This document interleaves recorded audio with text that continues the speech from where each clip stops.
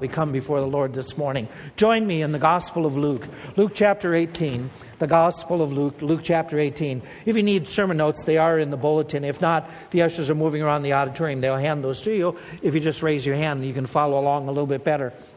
What we are doing this morning is we're continuing a series on worship. And let me just announce, for those of you who are just joining us in and on the internet as well, what we're going to do to this morning is continue our service and just follow through. But we're going to change all of this evening's ministries. The deacons are going to opt to not to have things this evening because that deep freeze that's coming in, and with the roads and warnings already going out. And I understand some of you came in and said that the wind is picking up and the temperatures are already dropping. It's nice and warm in here. Okay, and so we're fine. But this evening, we'll forego all the ministries, choir and whatnot. Junior high guys, I think, and gals, whoever was involved, you were going over to Pastor John's for lunch. That's off as well, so that the parents don't have to come back this evening and pick you up. So we'll pick up with our normal midweek ministries. That'll be on Wednesday evening. But let the word be known that we'll just forego this evening because of the weather. Well, let's talk about this morning about that whole idea of worship. And let me do it just to get started. Let's do a word association game. Feel free to talk out loud. When I put a word up, you tell me what comes to mind when that happens, okay? Let's do these words. Let's start here. What do you think of when all of a sudden the word comes up? Come on. Planet. It would be the normal one for most of you. Athlete. Who? Oh, can't yourself. Okay, I got you. Okay. What else did you have?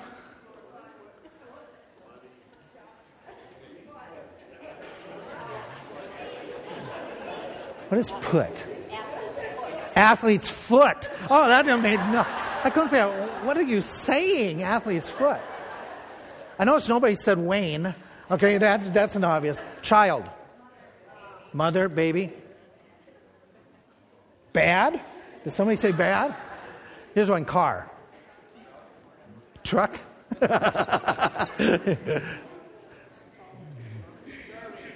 What's that?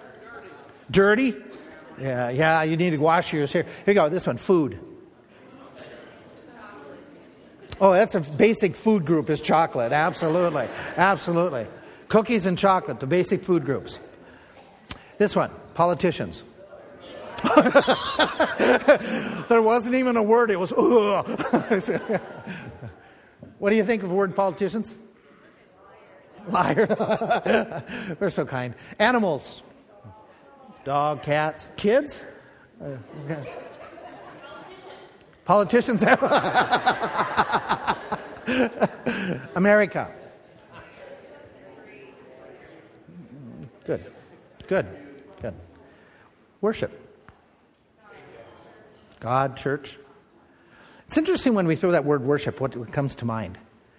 And so what we wanted to do is we want to talk about a little bit about, you weren't in the Sunday school, some of you weren't able to be here for that, but we've talked about, I mentioned this 2 weeks ago when we did our Bible study, starting this whole thought for the next few weeks on worship and how to conduct the service, that we're called the bride of Christ. And as the bride of Christ, we have certain duties to do, according to Ephesians chapter 5 and other passages, but we're the bride. And if we would take and do an acrostic of a bride or wife, it gives us our fourfold function of what we're supposed to do as a church body.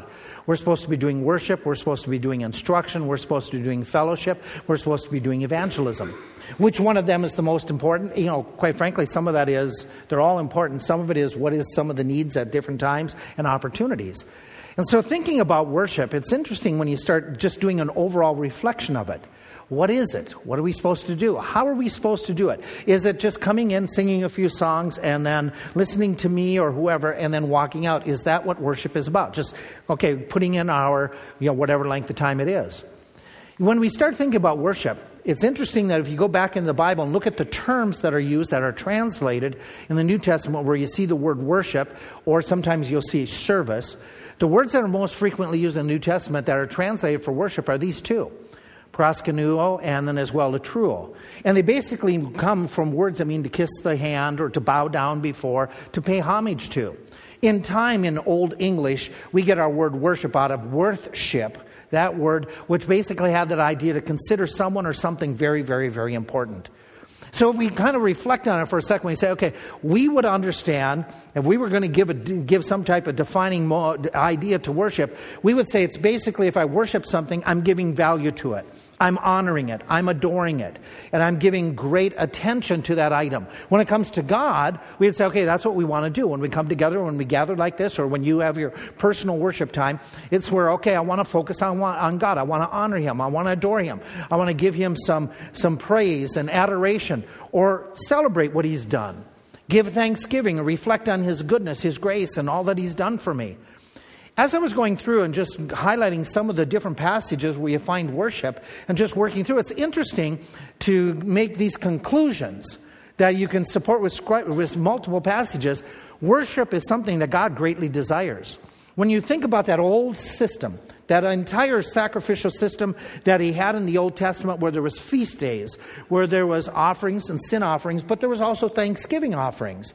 There was to be celebration moments. It was all that idea that God gave it to the Jews and said, I want you to follow this pattern, because He desired them to gather and to get together and to worship, to praise and to celebrate Him. Something He wanted, something He desired.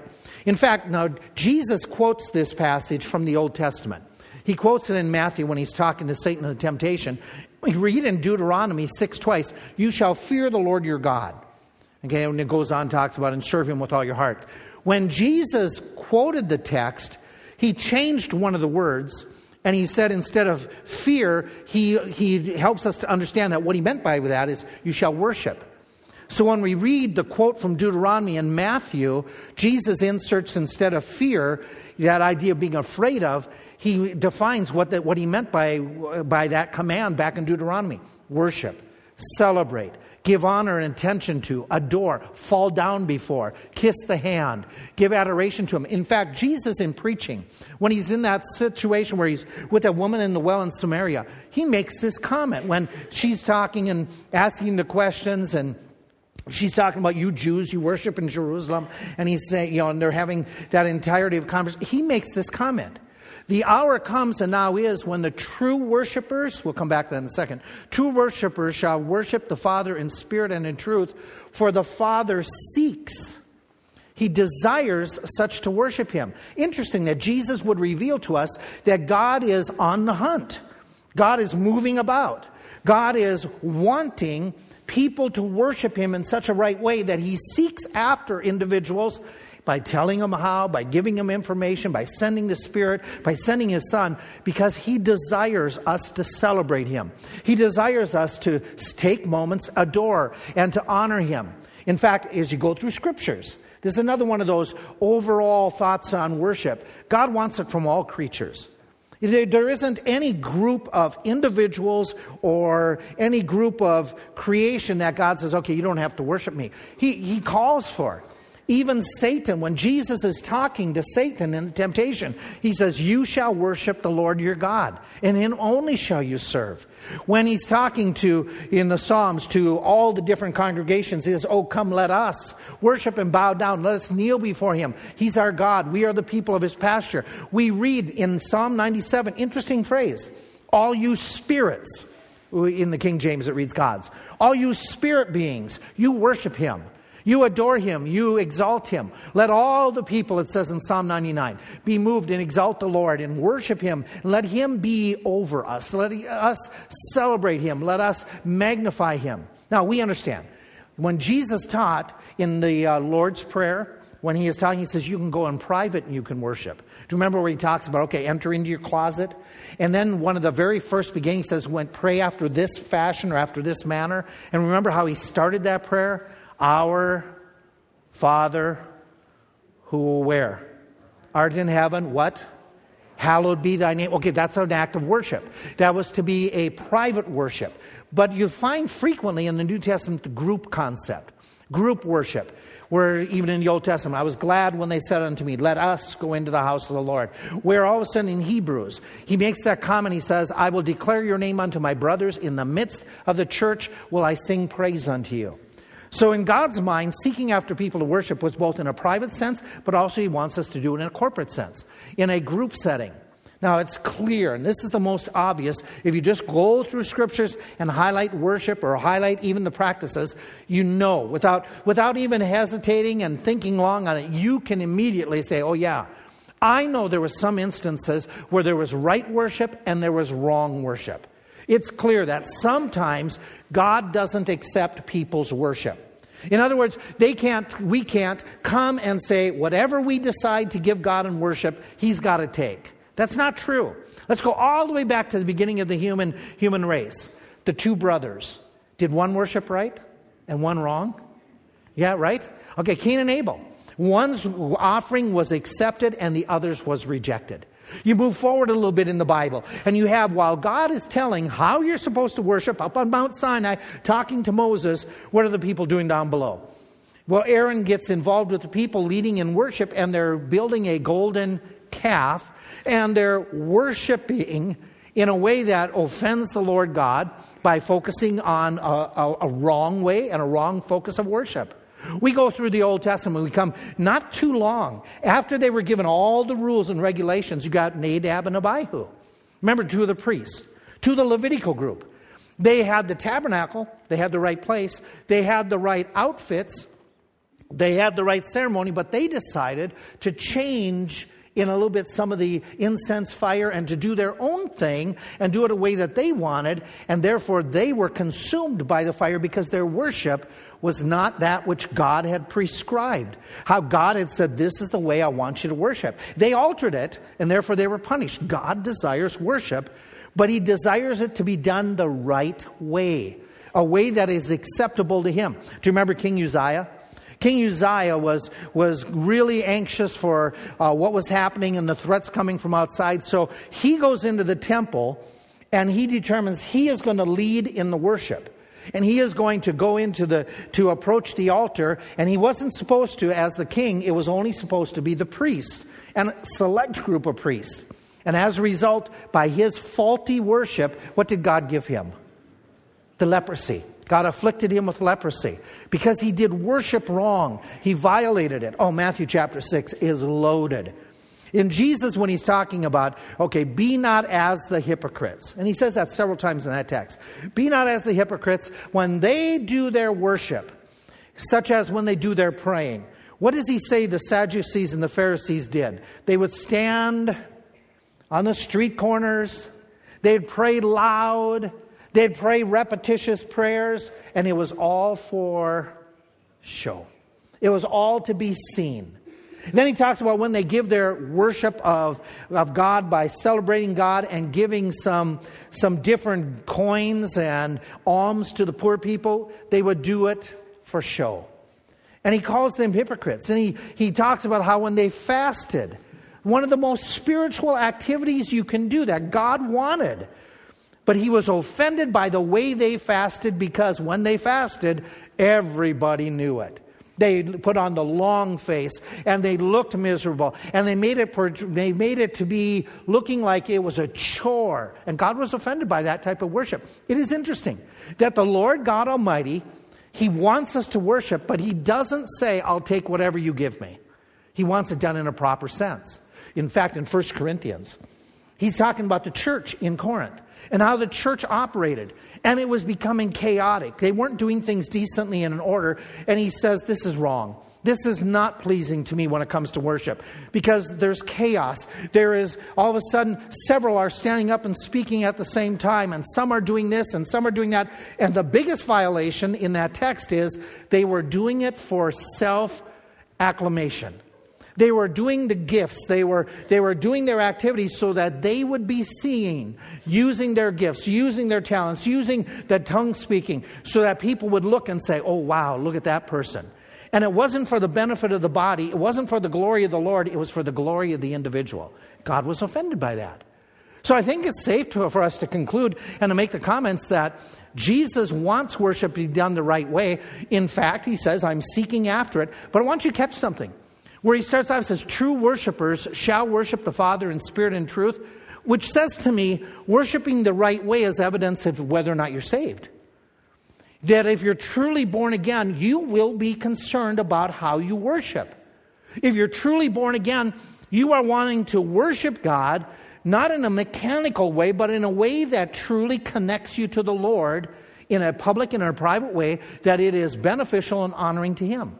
I look at this text and I learned this as well, that if we are careful by doing worship the right way, it will help us to impact the world around us. As we are to be the salt and the light, worship can make a difference. Going back to that illustration, 1 Corinthians chapter 14. In 1 Corinthians 14, he is rebuking them because they have become chaotic in the service. It has become a free-for-all. It has become an idea of who's showing off, who can have the greatest number of gifts and the loudest, and it's chaotic. And he makes this comment. He talks about how God is not the author of confusion. God is the author of peace. Let all things be done decently and in order. Right before that, he makes this observation. He says, if we don't worship right, we can hinder evangelism. If the whole church come together in one place and everybody is speaking with tongues and there come in unbelievers, will they not say you're crazy? This is really bizarre. It is so out there. And he says it will hurt your outreach to other souls. The way we do worship is really, really important. God wants us to worship him. There's no doubt about it. It's important to him. Therefore, it should be important to us. I think that's a gimme that we would all conclude. We need to make sure that we worship when we gather, both privately and then as a group. That what we do is honorable to the Lord, acceptable to him when we worship. Jesus, in helping us to understand what we should do as individuals when we gather for worship, or when we are worshiping in any sense, he tells a story about two men getting together to worship, and how he enjoyed the one's worship, but the other one he rejected. What's interesting about this story in Luke chapter 18 that you're all familiar with, it's two different individuals from two different classes of society. They come to the right place. They both go to the temple.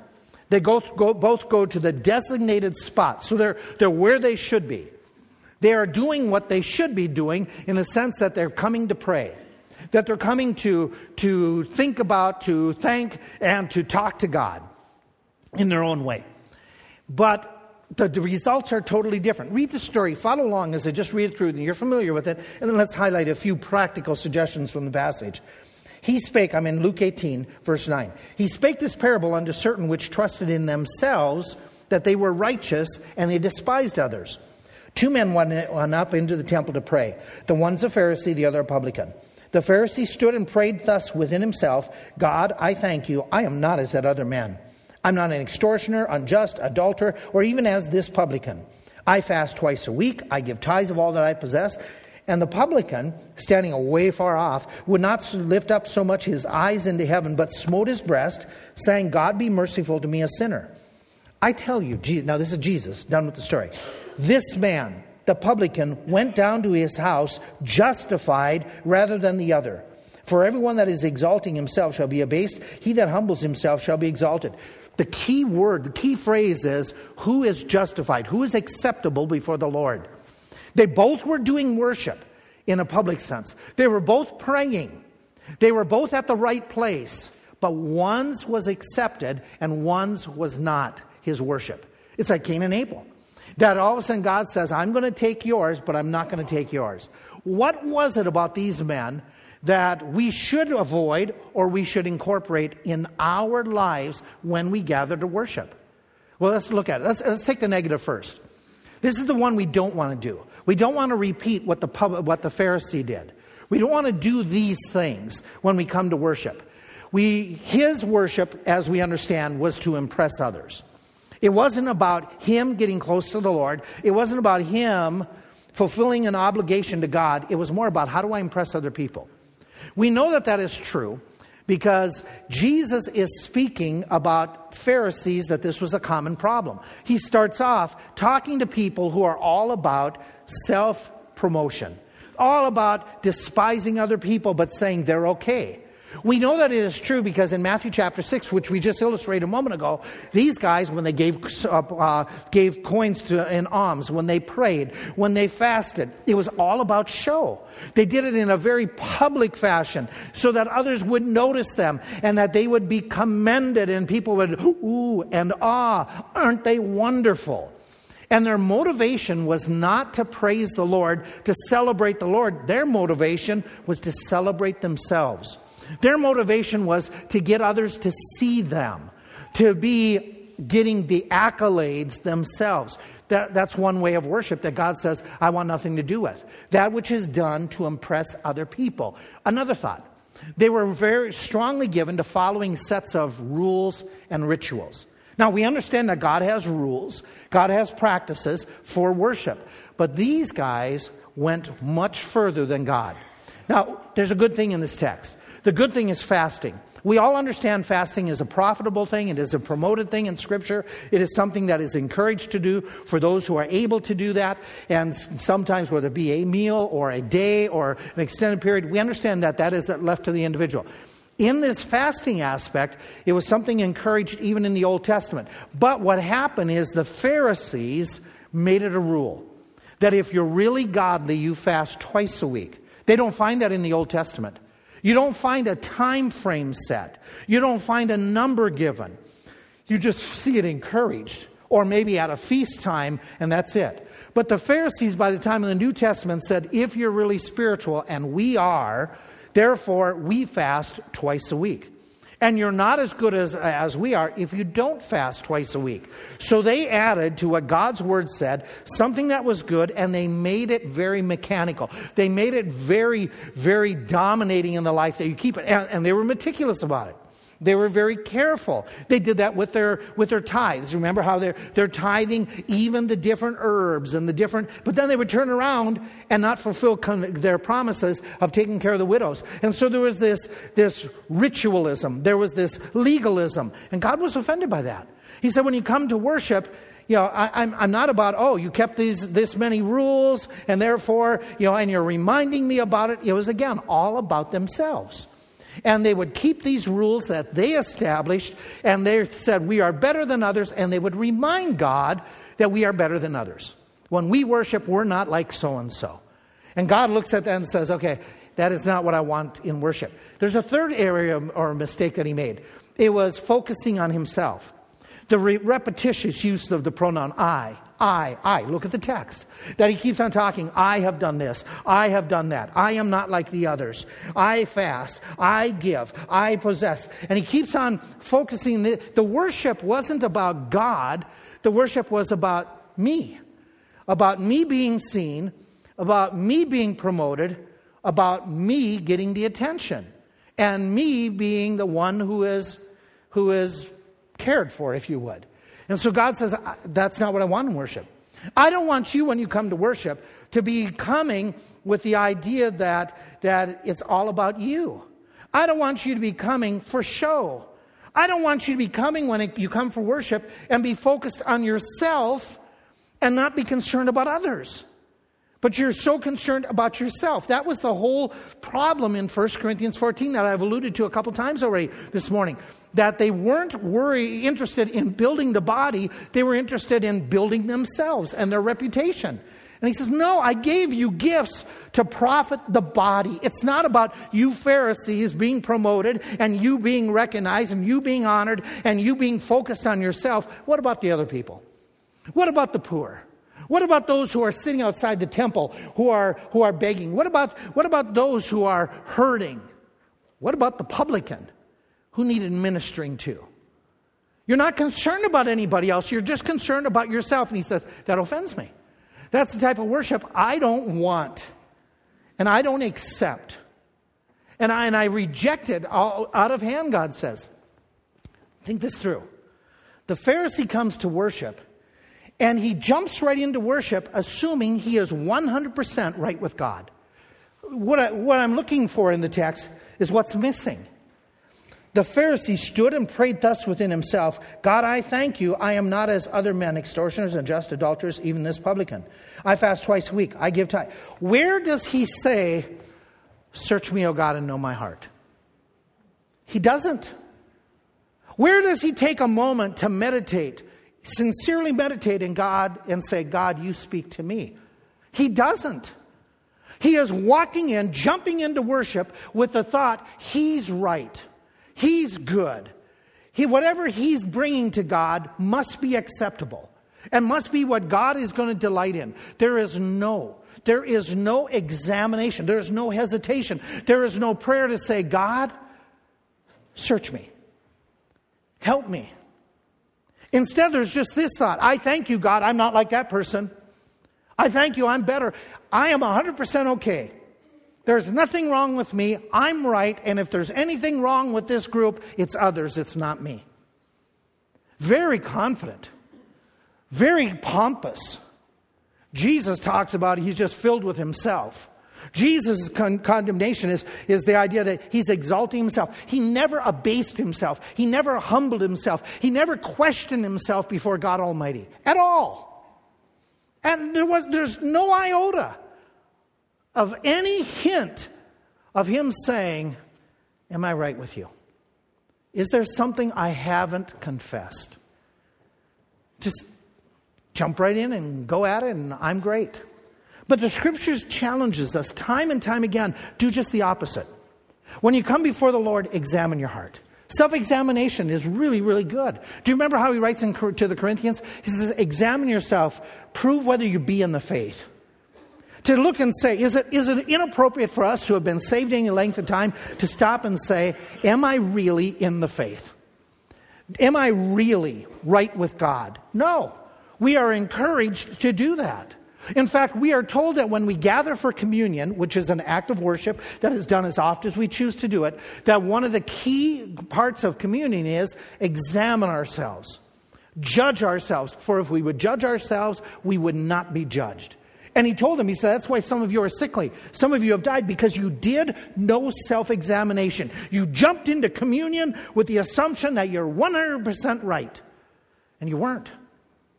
In fact, he writes in the book of James, when he's talking about, and you're familiar with this text, where he says about reading the Word of God, that so often we are individuals, we look into the Word of God, we see ourselves reflected, but we walk away and we forget what we saw. You know how it is? It's like somebody, you look at your clock and you say, okay, it's such and such, and then somebody says, what time is it? And you right away look back again. You forgot what it was. You just glanced and he says that's what happens too often when we come to the Word of God. We come to the Word of God and we look at it, we are hearers of it, but we're not doers of it. And he says, you need to examine yourself by the Word of God. Now, there is challenging thoughts. That we avoid being like those Pharisees, that when we come to worship, we are ready and willing to examine ourselves. Let me remind you. You all know people, several who have maybe diabetes, something of that sort, that as a result, they're losing more and more feeling in their extremities. You know people, I know people who, because of the disease, after a while, they can't feel what happens with their foot. In fact, I know, and you know some people that they'll hit their foot, they'll step on something, and they don't even know that they wounded themselves. And because they don't know it's a problem, they continue on, and what happens is it festers and becomes more of a problem. Losing sensitivity can be dangerous for an individual with diabetes. Losing spiritual sensitivity towards God is worse. Walking in here and just going into worship and just doing the mechanics of it without self-examination is really, really inappropriate and dangerous worship. You and I need to be careful, not that we look good, but that we are doing good. I'm sorry the pictures are a little bit dark here this morning. But a few weeks back, and Kevin, Sandy, please, I mean this totally complimentary. It may not end up this way, but totally complimentary. You guys did a phenomenal job with the decorations in here. They were beautiful. Amen. Everybody say amen. Yeah, say it again, because when I end, you might not think I think that. Okay. It was beautiful. It was absolutely, you could get a little bit of sense of what it was. And then down in the rest of the building, Karen Roth, she did amazing with the group that worked. We had beautiful, beautiful decorations. And they were wonderful. And so 2 weeks ago, Saturday afternoon, I'm walking through the building, just making sure everything's in place for that service that was coming up. And as I'm walking through the building, I came up here, and the Sunday before, you had taken down decorations that Sunday night and put them all away, and things were normal. But as I walked through here, all of a sudden I saw a little bit of glistening on the platform. And then I walked a little bit more, and I saw a lot more glistening. It was that evil, awful, horrible, as my son says, hell-created glitter. Okay? And it was all over the place. And so there was glitter on the chairs, there was glitter here, there was glitter. And then I made the mistake, I looked back here. And There was a lot of glitter. So I thought, I'll go get the vacuum and it'll take me just a couple minutes. Glitter is like sand at the beach. It goes where it doesn't belong, okay? And glitter gets everywhere and it doesn't come out. So I started vacuuming. And I'm vacuuming. And I'm vacuuming. And I'm here, pounding with the vacuum. It's got to suck up that piece of glitter right there. In fact, there's one right there, right now. And I really appreciated your decorations. They were beautiful, but not at that moment. At that moment, it was like, oh. And I was, and so I called my wife, said, I'm not going to be home. It's going to be a while. She said, what are you doing? Never mind. And I became very unhappy with the glitter. Oh, it was beautiful. It was wonderful. I wonder if God ever looks at our worship and says, oh, it's beautiful, it's wonderful, but what's left when you walk away? What's real about it? What is it really like? Does it really make a difference?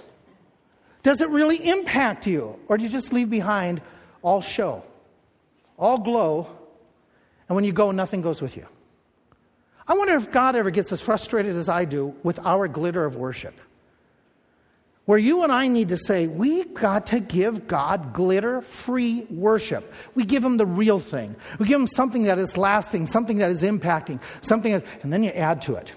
Okay, let me add to it. To me, that's just the most obvious problem here. Now, highlight this. This was a repeated prayer. He had this attitude of impressing others. He had this idea of the regulations. He had this idea he was okay. It wasn't just his initial reaction.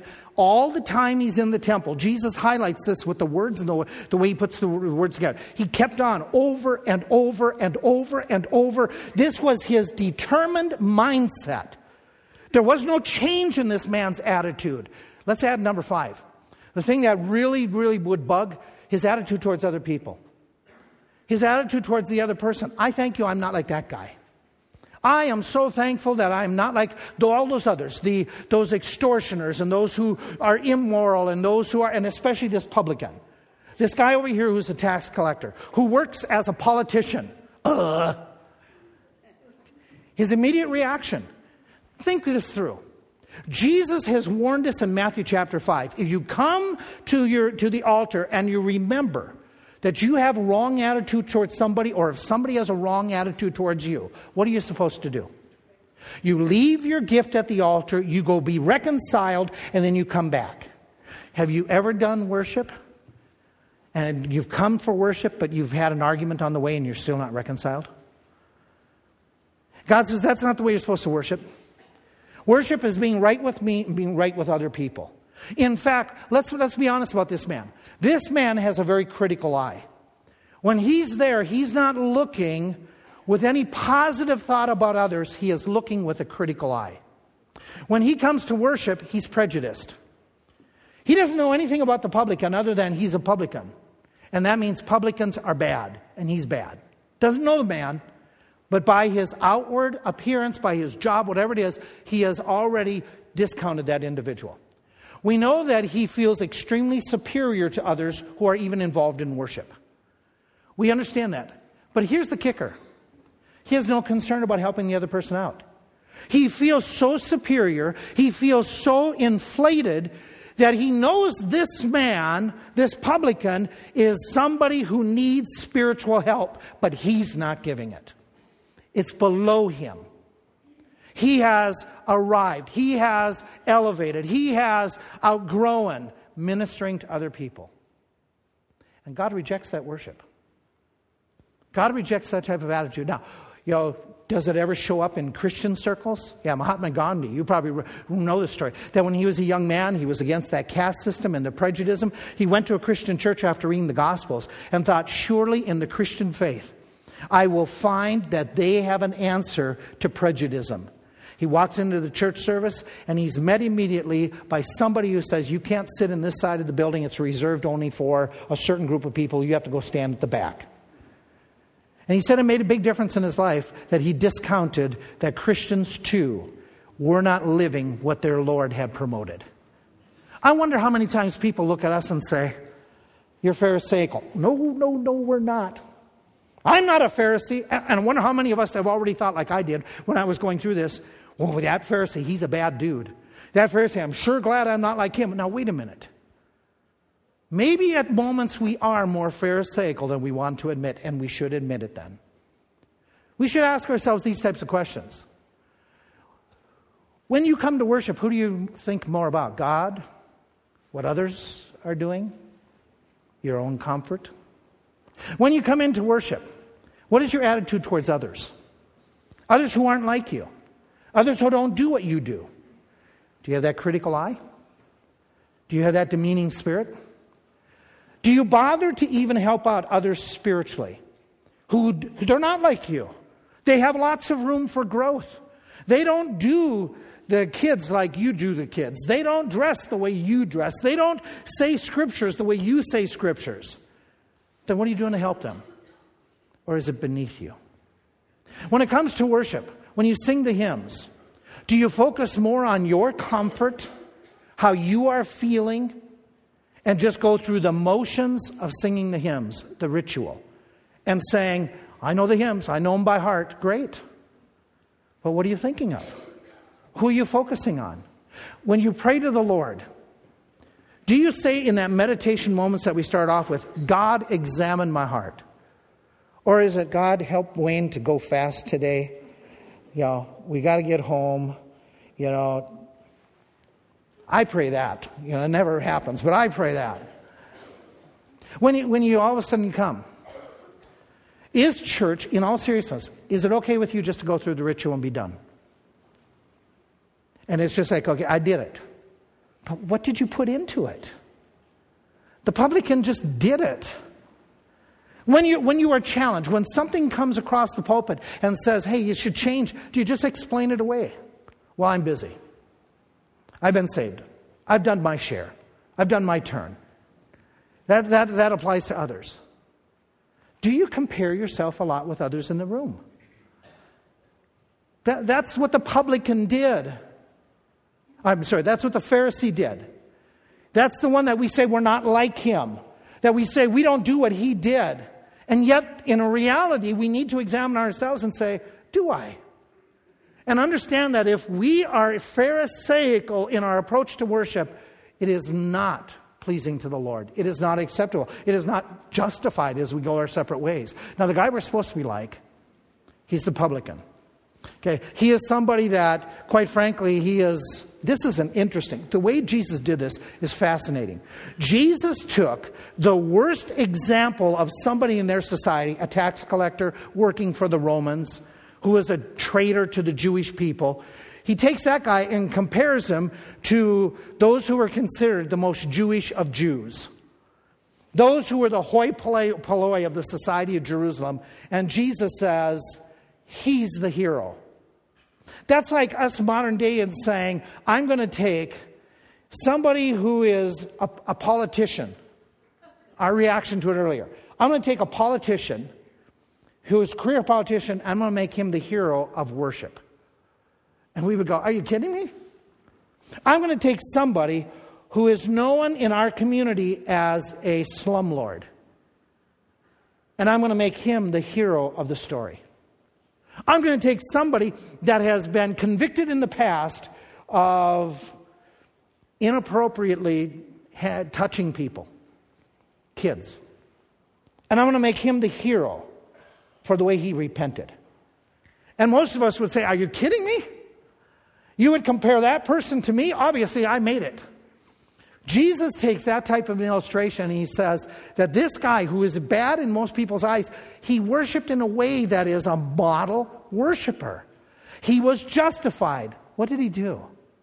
What was it that in his worship, which by the way, he was like the Pharisee in that it was repeated.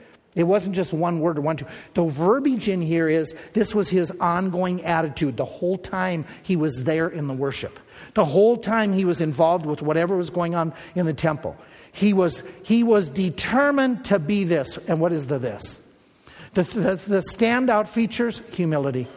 When he came in, there's great humility. We understand that. Where Jesus concludes and says, this guy is humble because he's justified. He didn't exalt himself, but he was abased. He humbled himself, and therefore he's exalted. We understand that. How does he humble himself? He stands afar off. That idea that he doesn't have to be seen. He's not doing the sitting in a way that everybody look at me. He's an individual that in his humility, he was humble before God, not lifting up his eyes. He beat his breast, that idea of, God, of outward sign of I am terrible. Please, please, please, be merciful to me, a sinner. His humility is very broad. And this is most everyone here in the room. You would openly admit, I'm a sinner. And he's saying, no, that's where we go. You would openly say, I don't deserve all that God has given to me. Well, that's where we start. A spirit of humility. That's what he's talking about in this one. Where there's a brokenness by what we have done or haven't done, rather than a pompous pride on what we've done in the past. He is very focused on the present. Who am I? What am I before God right now? Let me give you something else that strikes me. He's seeking to be accepted by God. When he came to worship, it was about seeking acceptance with God. That's what this was about. God, am I acceptable in your sight? Am I right with you? He craved fellowship with the Lord. The other guy, he's praying within himself. The idea is he was very content with fellowship with himself. Where this man is saying, God, I need you. God, I need you. Not that, God, you need me. But God, I came here because I need you. I want you. And I want to be right with you. And I came here today to know how to be right with you. I came here today to become more like you. I came here today to say, God, please work in my heart. Examine my heart. Do what it takes to make me to be more acceptable in your sight. This is the story that comes from history. Is a historian that went down into Argentina years ago. And he's visiting with the president of Argentina. And the president of Argentina looked at him and said, why is it you up in America, you people in the USA, why do you think it is that your country and Canada, they prospered so much? That in history, they were really profitable and prosperous, where a lot of people in our region, Central America and South America, we have the same resources, abundance of natural resources. Why is it your countries are so far ahead in advancement, in technology, in worldwide influence, compared to those of us who were in the southern half of the Americas? And the historian said, I really don't know. But he said, I responded then saying, you obviously have thought this through, Mr. President. Why do you think it is? And the president of Argentina responded with something very insightful, which is historically accurate. He said, I think the big reason is this. Those who founded our territories, do you remember which nation usually did the South, Central American South? Okay, a lot of the Spanish world. He said, what were they after? Gold.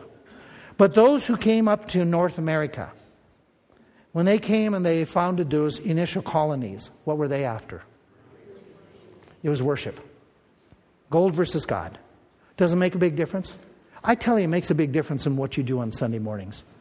When you come here seeking God, not seeking what other people think, but you seek God, that is a huge difference in your worship.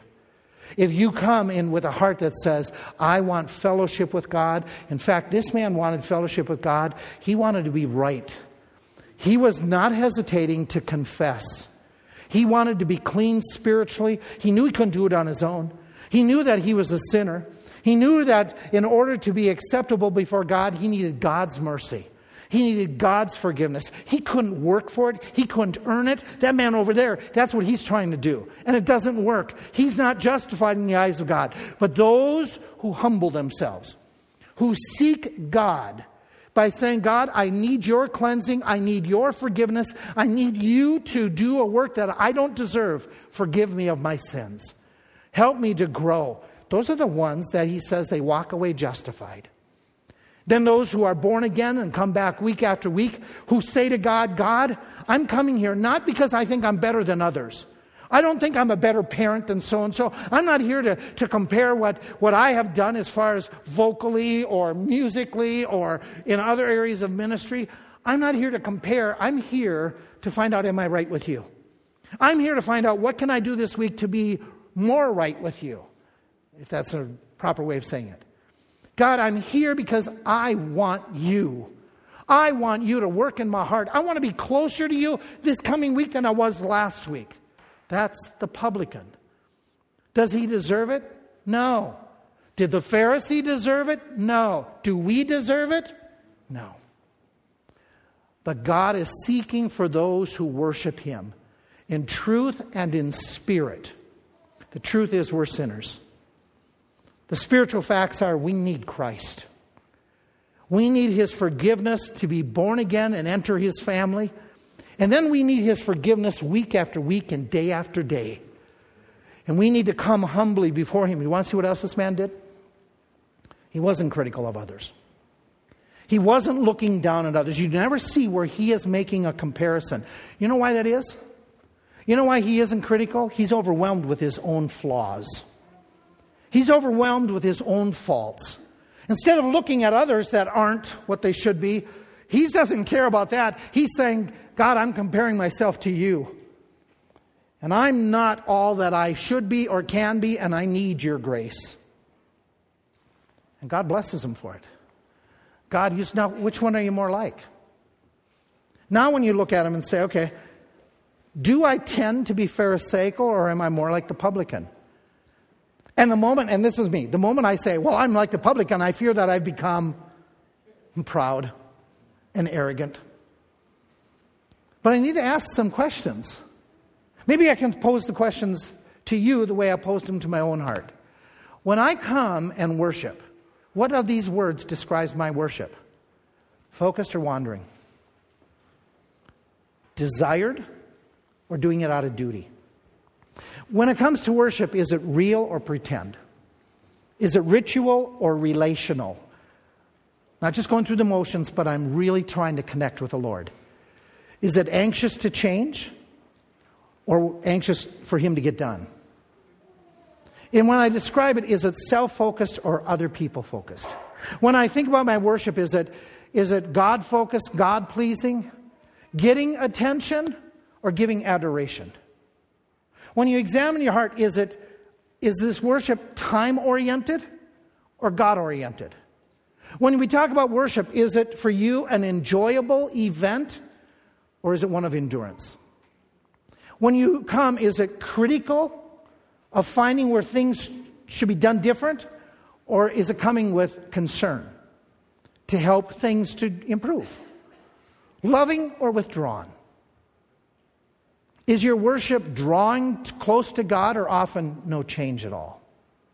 Is your worship attentive to the Word, or are you busy doing other things while the Word is being given out? What would you check here? What would be your response?